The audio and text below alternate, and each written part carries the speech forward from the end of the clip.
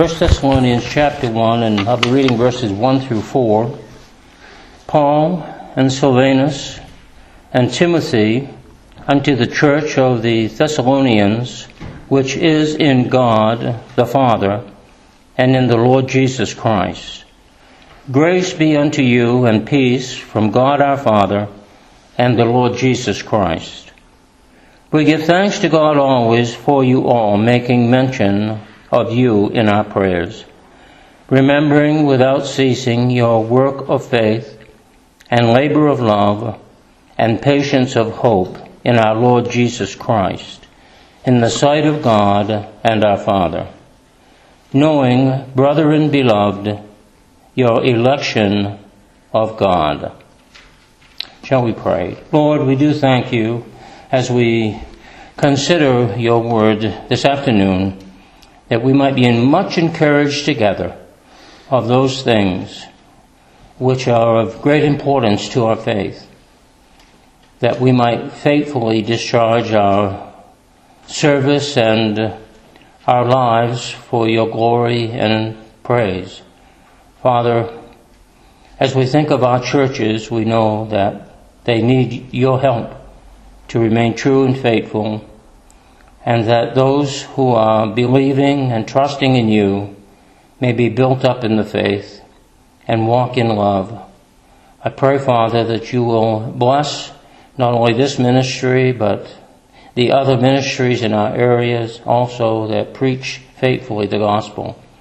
And ask, Lord, that you will undertake for them and build up the believers, that they may face the difficulties of the day and of the circumstances to which we find the world is in. And ask, Father, that you will encourage one another in Christ. In Jesus' name, amen. Well, as we begin this series of meetings and the messages here in 1 Thessalonians, we find, of course, that Paul begins with some introductory remarks, and as we think about that, we know, Lord, we know that all the churches need the encouragement of the Word of God, and our church is no different. We need to be encouraged that we might faithfully carry out the work of the ministry.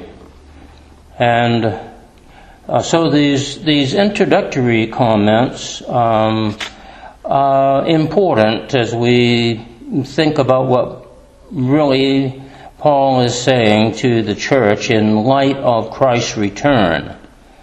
As we know, there are some important passages in the book of 1 Thessalonians and 2 Thessalonians, which also, of course, mention the return of Christ. And so Paul begins by making some introduction to the church at Thessalonica. Three areas we're going to be looking at. First of all, they were blessed in their work of faith, and we find that probably in this particular passage, when he mentions work of faith, he probably is referring as much to that faith which was begun in them.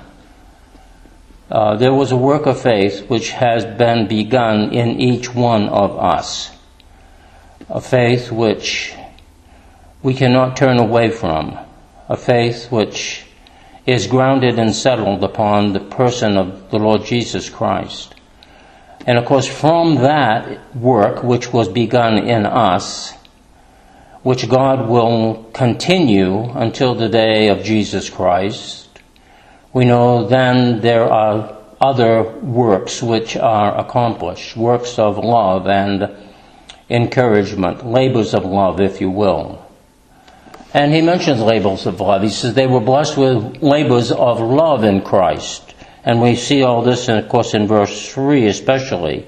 Remembering without ceasing your work of faith and labor of love. Labor of love. And so the work of faith is directly connected, of course, to the labor of love. What labors of love is he talking about? Well, I suppose they can be diverse and many in relationship to the ministry. for whatever we set out to do to the glory of God should be done as a labor of love. And we find also that they were blessed as they thought on their patience of hope. And see, Paul is bringing these three areas up, but they are very much substantial to every believer, the patience of hope that we have in Christ. So as we think about that patience of hope, we are patiently waiting for the return of the Lord. In fact, if it were not for the blessed hope, what other hope could we have in this world? You see, there's very little hope in this world that we could have. And things, of course, are not getting any better, but we find that they are getting somewhat worse.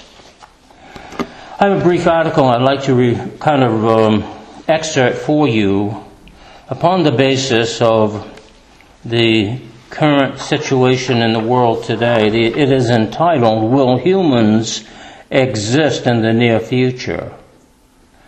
And this was written by a Laura Sanger, PhD. And it begins by saying, "Have you noticed how enmeshed our lives have become with artificial intelligence?" And, the AI acronym.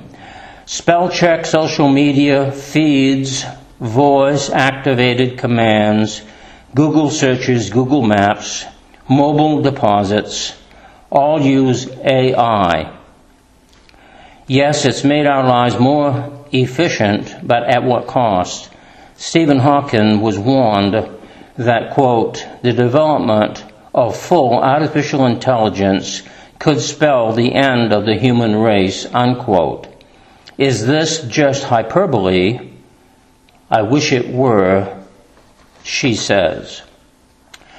Going beyond human, transhumanism is a philosophical and intellectual movement that actively promotes human enhancement.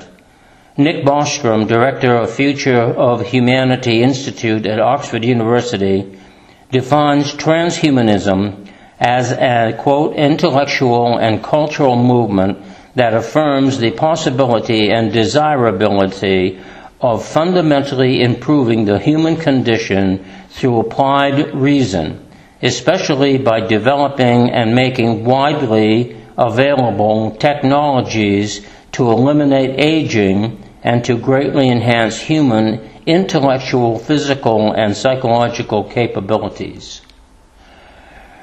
I know it sounds very technocratic, doesn't it? In turn, it turns out the obsession with human enhancement is not just a 21st century phenomenon. It's been pervasive for thousands of years. The pursuit of a super race is at the core of the Nephilim agenda. If humans can surpass what God created, then they can become gods. Quote, "creating superintelligence may be the last invention humans will ever need to make, since superintelligence could themselves take care of further scientific and technological development. They would do so more effectively than humans," unquote, Bostrom opinioned. It has long been the pursuit of the alchemists to discover the, quote, "philosophical or philosopher's stone," unquote. The philosopher's stone is not a tangible stone, but rather a magical substance obtained through wisdom that is achieved at the highest level of enlightenment. This world is believed to have the power to transform a decaying physical being into an immortal being. The transmutation of lead to gold represents the transformation of mortal to immortal. Alchemists search for the, quote, "elixir of life," unquote. The ancient Spartans were obsessed with physical perfection. They practiced state-run infanticide. All Spartan infants were brought before the state inspectors and examined for physical defects. Those infants who did not meet the rigorous standards of physical perfection were discarded on the hillside to die. Hitler established a program in 1939 called the Reich Movement for the scientific registration of serious heredity and congenital diseases. Its purpose was to kill infants and young children with birth defects or congenital diseases. Midwives under the Nazi regime were required to file reports upon the birth of each child, and doctors were to file reports on children up to age 3. Those children deemed disabled or defective were then killed. This was part of the Nazi eugenics program. In our generation, women have been able to abort their babies if they discovered a genetic abnormality. Parents can choose to reject an embryo. If the pre-implantation genetic screening for vitro fertilization demonstrates an underlying genetic condition, in vitro fertilization also allows parents to choose the sex of their baby. The stage has been set for the designer baby movement through several key transhumanist philosophers, among which is the influential Friedrich Nietzsche. In 1885, he wrote, quote, "I teach you the Superman man is something that is to be surpassed. What have ye done to suppress man? All beings hitherto have created something beyond themselves, and ye want to be the ebb of the great tide, and would rather go back to the beast than surpass man. What is the ape to man? A laughing stock, a thing of shame, and just the same shall man be to the superhuman, a laughing stock, a thing of shame," unquote. Max Moore, a modern transhumanist philosopher, defines transhumanism as, quote, "seeking the continuation and acceleration of the evolution of intelligent life beyond its current human form and human limitations by means of science and technology guided by life-promoting principles and values." Stick with me just a little while longer, if you would. Advancements in transhumanism.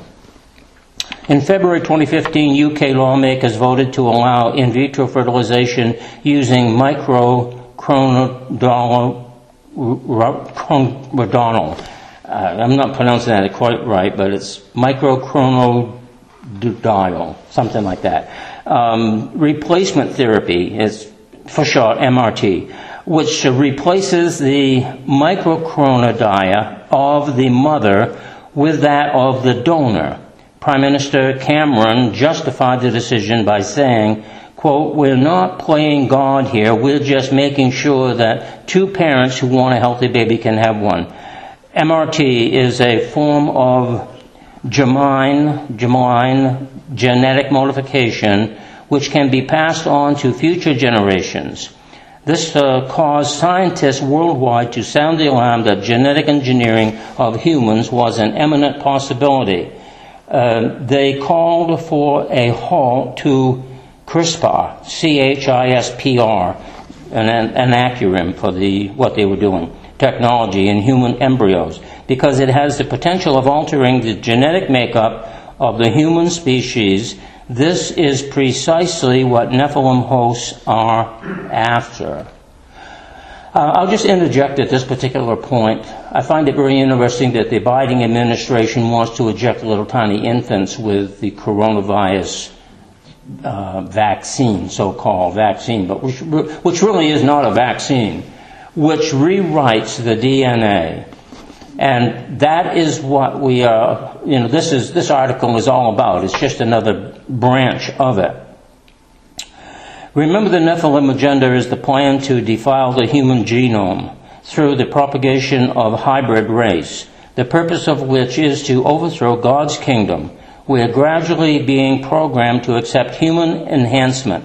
Transhumanists want to enhance human intellect, physical capabilities, and mental states. Advancement in gene editing technology, such as CRISPR, have led to the possibility of designer children in which parents can select the attributes they want in a child. This unleashes yet another wave of eugenics. The wealthy would be able to create babies that have built-in genetic advantages, which then raises significant legal and ethical questions. What constitutes a human person under American law? Is a genetically modified child still considered a human? Will genetically modified children be protected by human rights laws? We also have to consider the potential of discrimination. Will these genetically enhanced people receive preferential treatment over normal humans? Excuse me. Legal commentator Michael Revive weighs in on the seriousness of what we face in the near future. The historical distinctions between species will not remain intact. Scientists using genetic engineering technology will blur distinctions between species as they transfer characteristic traits, such as intelligence, between species. The line dividing human and non-human will disappear. It will be replaced by a genetic continuum. Speaking of being replaced by a genetic continuum, have you heard about neuroprosthesis? Super systems that the latest in organizational development employs neuroprosthesis technologies to enhance the abilities of human personnel. Neuroprosthesis is a form of enhancement. It is an artificial device that is integrated into the neural network of an individual. These devices typically enhance sensory, cognitive, and/or motor skills in the human host.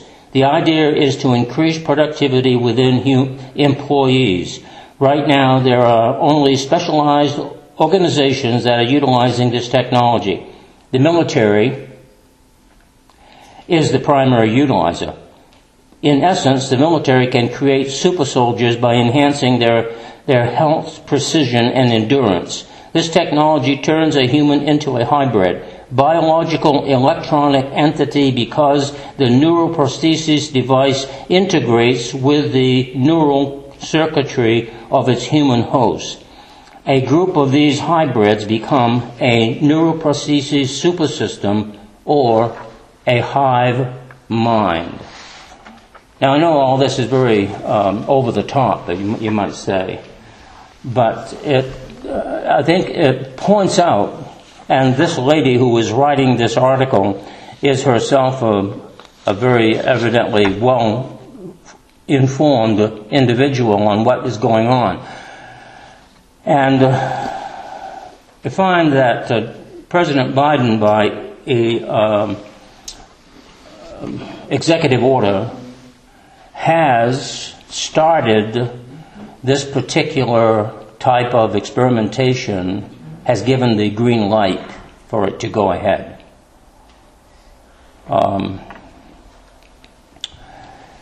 As let me see if I can get this word right. Neurotechnology and AI rapidly progress. Scientists are attempting to create a global superbrain through the use of nanobots. Keep in mind this hive mind that they're talking about.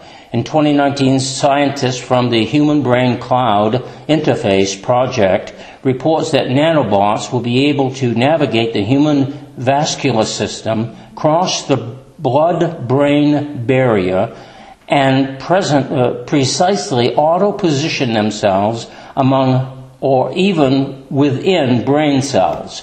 So once they introduce the nanobot into the bloodstream, it can cross what's called the blood-brain barrier. It gets into the brain, and once it gets into the brain, it can then be part of the brain function. Scientists are attempting to connect a network of human brains with AI to form a hive mind. One way they can do this is through the use of graphene oxide. Now, this was a while ago that Elon Musk warned many within the scientific community and those who are involved in manufacturing and this sort of thing, that if they did not make some rules about AI, it could get out of hand very quick. And of course, we have right now on the experimental horizon, these electric cars which drive themselves. And I say experimental because it's not perfected. And they're still experimenting with these automobiles, or they're selling them to anybody who's wealthy enough to pay $80,000 and up for an electric car. Not a hybrid, but an electric car. Graphene oxide, this one is really most telling, and I've got to share it with you. Graphene is an incredible substance. It's a single layer of carbon, one atom thick, but it's 200 times stronger than steel and 1,000 times more conductive than copper. Graphene is physically flexible and ultra-thin, which makes it an excellent candidate for biomedical advances such as drug delivery, tissue engineering, neural wires, and brain implants. Graphene oxide is in different types of pharmaceuticals. In fact, beware of nasal spray vaccines. Research have also discovered ways to make graphene oxide edible so they can inject it into our food. Once we ingest graphene oxide-laced food, we essentially have RFID tags inside us. Even more concerning is that graphene oxide can be aerosolized. This means there are a number of environmental means by which you can ingest, or we can ingest graphene oxide. Now, one of the things that comes into play in this is this graphene oxide is used in AI. It's a type of artificial intelligence that they're trying to develop, and will be greatly enhancing the hive mind. And one of the things that is going on in technology is the RFID waves, if you will, the same ones they use in the telephones and a lot of the electronic devices, is going to, and it has already started going to 5G, which is, I guess, the wavelength at which this graphene oxide can be initiated. So just think about that, if you would. One graphene oxide, once it is in our bodies, it's a toxic material that is activated by electromagnetic frequencies such as radio frequencies, 5G, and or microwaves. Graphene oxide is considered a neuromorphic administrator, which essentially is a memory transistor. Neuromorphic means graphene oxide can self-assemble to form nanowaves that function like brain synapses, essentially forming a nanobot, nano-sized robots, miniature robots. An administrator can both save and process information as well as receive numerous signals, which means it's capable of learning. Graphene oxide has been shown to cross the blood-brain barrier. Therefore, if we have graphene oxide within our bodies, we must know that it's capable of self-assembling into nanowaves, forming a administrator. In other words, thoughts can be embedded into our brain through graphene oxide. This is the ultimate in mind control. The good news is that there are ways to remove graphene oxide from our bodies. Glutathione is important to detoxing from graphene oxide. It's produced naturally from our liver and is made from the amino acid, glycerin, cysteine, and glutamic acids. Glutathione is an important component for a strong immune system because it's involved in the building and repair of tissue. I might just say here that one of the things that this whole coronavirus thing has started is that it attacks or supposedly assists the immune system, right? Yet we find that the people who haven't taken this coronavirus thing can actually, through their own immune system, they can defeat the coronavirus if they're healthy enough, because the immune system is able to do that. Okay? So, point 2, we connect this vaccine, which they want everybody to have, which, by the way, doesn't kill hardly a fraction of the people that the drugs of our culture kills today. Is that a vaccine? Especially fentanyl. Fentanyl kills many more people than this pandemic has killed. When our glutathione levels are high, we have a strong immune system. But when the graphene oxide activated by EMFs overrun our bodies and exceeds the amount of glutathione, it triggers a collapse in our immune system. Well, the article goes on, and I don't have time to read the rest of it. But I think by now you've gotten the picture. Come, Lord Jesus.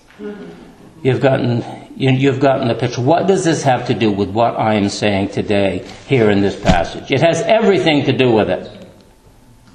Because ultimately, if this really becomes something that takes a hold of society, and it can control what you think, and it is part of a mind control, it will neutralize the spiritual life of many believers.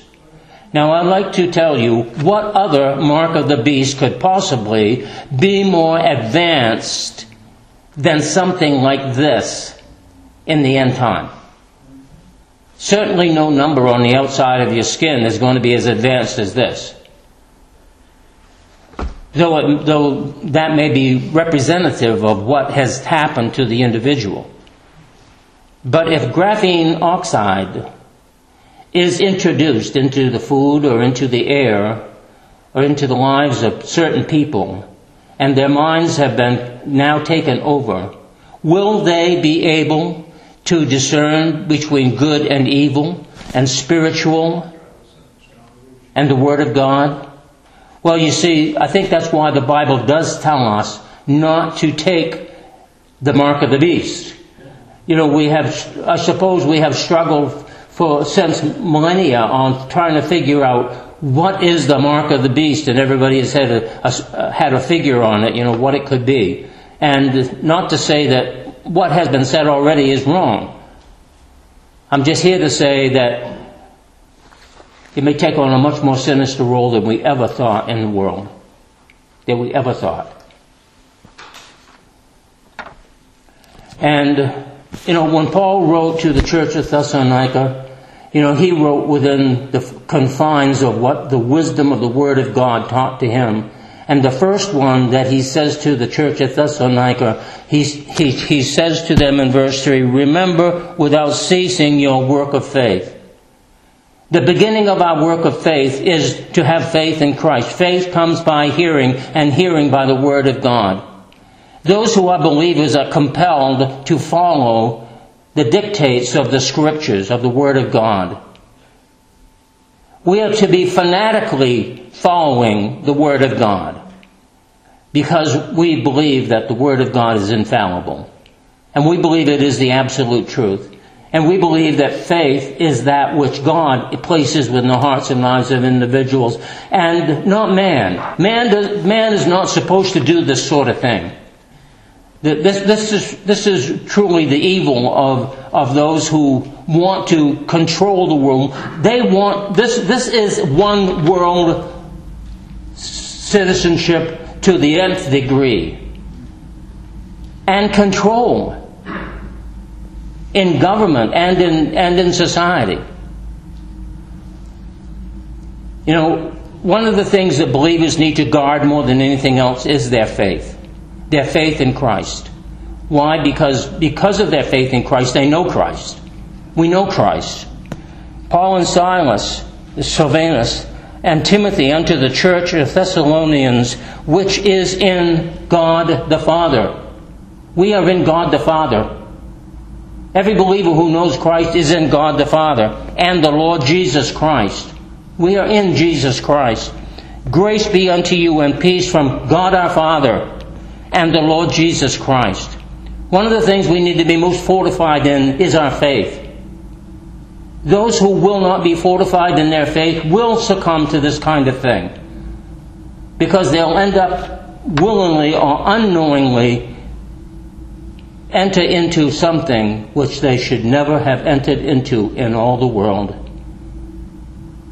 Never. And we find that this kind of transhumanism, though it is in the early stages of development, Biden has signed executive orders to say, go ahead with it, go ahead. And other people, other scientists in the world are involved in this. The military is involved in this. I mean, we've read about it in science fiction. And today what's happening is it is coming into reality. The unbelievable is becoming reality. But there's one way we can guard against it, and that is to fortify our faith in the Lord Jesus Christ and to make sure we do not let anything come into our bodies that will in any way degrade our true sense of spiritual life in Christ. The believer has a great responsibility to be true to the Word of God. The second thing that he mentions here, of course, is just as valuable. They were blessed with a labor of love in Christ. What kind of labor of love is there in Christ? Well, we find that our labor of love in Christ is so important that whatsoever we do in word or deed, we do to the glory of God. In Colossians 3:17, it says as much. And so we know that whatever the believer does is supposed to be to the glory of God. To the glory of God. We are not only chosen by God through faith, as it says here in verse 4, we are the elect of God. But John 6:28 and 29, we as well are chosen by God through faith. We are saved by God because of His grace and mercies to us, Ephesians 2:8 through 10. We are chosen from the very foundations of the world, Ephesians chapter 1, verses 4 through 7. And Titus 3:5 and 6 says, not by works of righteousness which we have done, but according to His mercy He saved us by the washing of regeneration and the renewing of the Holy Spirit. Yes, our labor of love is very important because we labor because of the love of Christ. Excuse me. And then, of course, James, I suppose on the other side of the spectrum to many, says that labor cannot be carried out except by faith. He says, show me your works and I'll show you your faith. If you say you have faith, show me your works. In other words, the labor of love produces works because of faith. Not the other way around. Works don't produce faith. But faith, which is worked into us by the very love of God, produces good works. And that for believers, we are compelled to know this and to acknowledge it. And then the last one here, just briefly, because I don't have more time, but they were blessed as they thought on their patience of hope. Now I suppose this one is so important because labor of love and patience of hope kind of go together in the sense that we are looking for Christ to come. We are looking for Christ to come. We have a hope in the Lord Jesus Christ. A hope not only unto salvation, but a hope that He is coming again. And of course, there are many verses that refer to Christ coming again. But in Thessalonians chapter 2, verses 1 through 12, he says, "Now we beseech you, brethren, by the coming of our Lord Jesus Christ, and by our gathering together unto Him, that ye be not soon shaken in mind, or troubled, neither by spirit, nor by word, nor by letter, as from us, as that the day of the Lord is present," or at hand, he says. "Let no man deceive you by any means, for that day shall not come except there come a falling away first, and that man of sin be revealed, the son of perdition." The great turning away, the great apostasia. And what does all this add up to but a great apostasia, a great turning away from God? Did not Jesus say that when He came back, would He find faith on the earth? One would wonder why it wouldn't be possible that there would still be faith on the earth, except for the fact that man has tampered with man to the point where he's being controlled. And what does Antichrist do in the book of Revelation? He wants to control people. Anybody that will take his mark, he will definitely control. In fact, the Bible says, that's it. Once you've done it, it's over. You won't turn back again. In fact, you cannot turn back again. Antichrist has that person, and they're forever lost. That's how serious-minded it is in the book of Revelation to this fact of Antichrist and taking the mark of the beast. And that is where this kind of technology, even on the surface, is heading. To say nothing about the implementation of it, which may be without our knowledge upon certain segments of society. And of course that can be a very scary thing, right? Continuing in 2 Thessalonians chapter 2, verse 3, "Let no man deceive you by any means, for that day shall not come except there come a falling away first, and that man of sin be revealed, the son of perdition, who opposeth and exalteth himself above all that is called God, or that is worshipped, so that he as God sitteth in the temple of God, showing himself that he is God. Remember ye not that when I was yet with you, I told you these things. And now ye know what restraineth, that he might be revealed in his time. For the mystery of iniquity doth already work. Only he who now hindereth will continue to hinder until he be taken out of the way. And then shall that wicked one be revealed, whom the Lord shall consume with the spirit of his mouth, and shall destroy with the brightness of his coming." Now, of course, verse 7 and 8 are under some duress as far as interpretation in some people's minds. Some say, well, it's the church is talking about. Some say, it's the Holy Spirit is talking about. Well, I think the important thing is to remember, if the church is taken out of the way, if man becomes less than a spiritual being, then obviously the Spirit of God who is in man will not stand against the evil around him. If it's talking about the Holy Spirit, God restraining, that restrainer which God has allowed in the world, the end result is the same.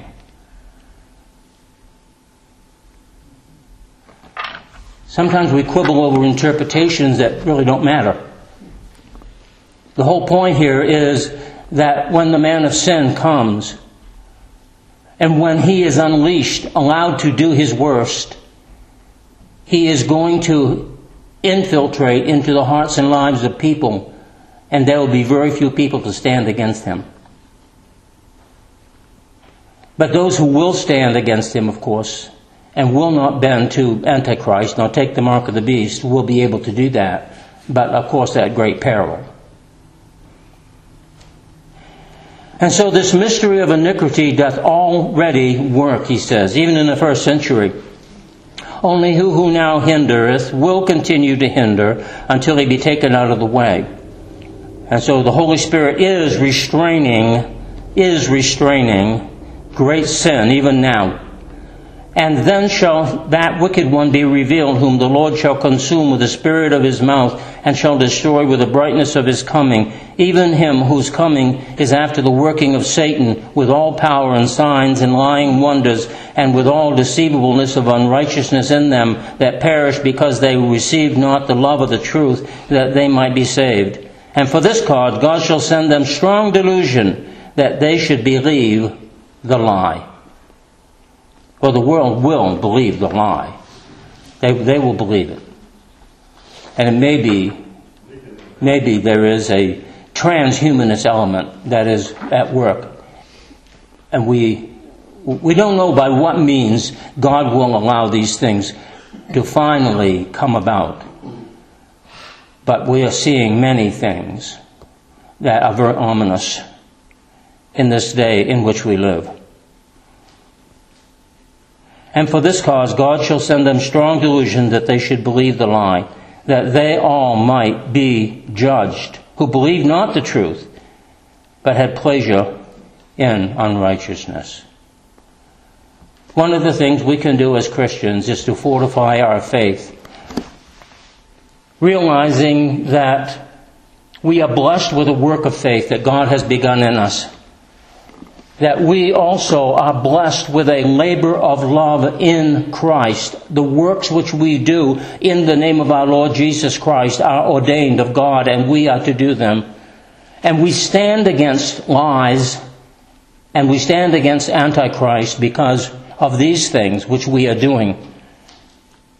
They are blessed as they thought on their patience of hope, and the idea of Christ coming again is something that has always been believed from the first century church until now. And I'm not talking about whether one believes in the rapture or one believes that the Lord is going to come at the end of the age. It doesn't matter. What matters is that we believe the Lord is coming. What matters is that we stand for the truth now. These things that are in relationship to eschatology are in God's hand. They're not in ours. We don't do anything to make them happen, except that we stand for the truth now as believers and be faithful and serve Him and love Him and honor Him and maintain the truth. We must hold the line on our spiritual life and not allow the world to dictate to us what we believe and what we don't believe. You know, this, I think, is getting much more serious than we have ever considered before. We talk about the deep state. I think it's the deep globalism of the world that is trying to overthrow Christianity altogether. They want to overthrow Christianity altogether. What will replace this spirituality? Well, all we have to do is look around us and see the globalism of religion which is being promoted. That's all we have to do. And that's what is meant to replace true Christianity. It is a false religion. It is a false Christ. It is an antichrist. It is the great Babylonian entity that rides upon the beast.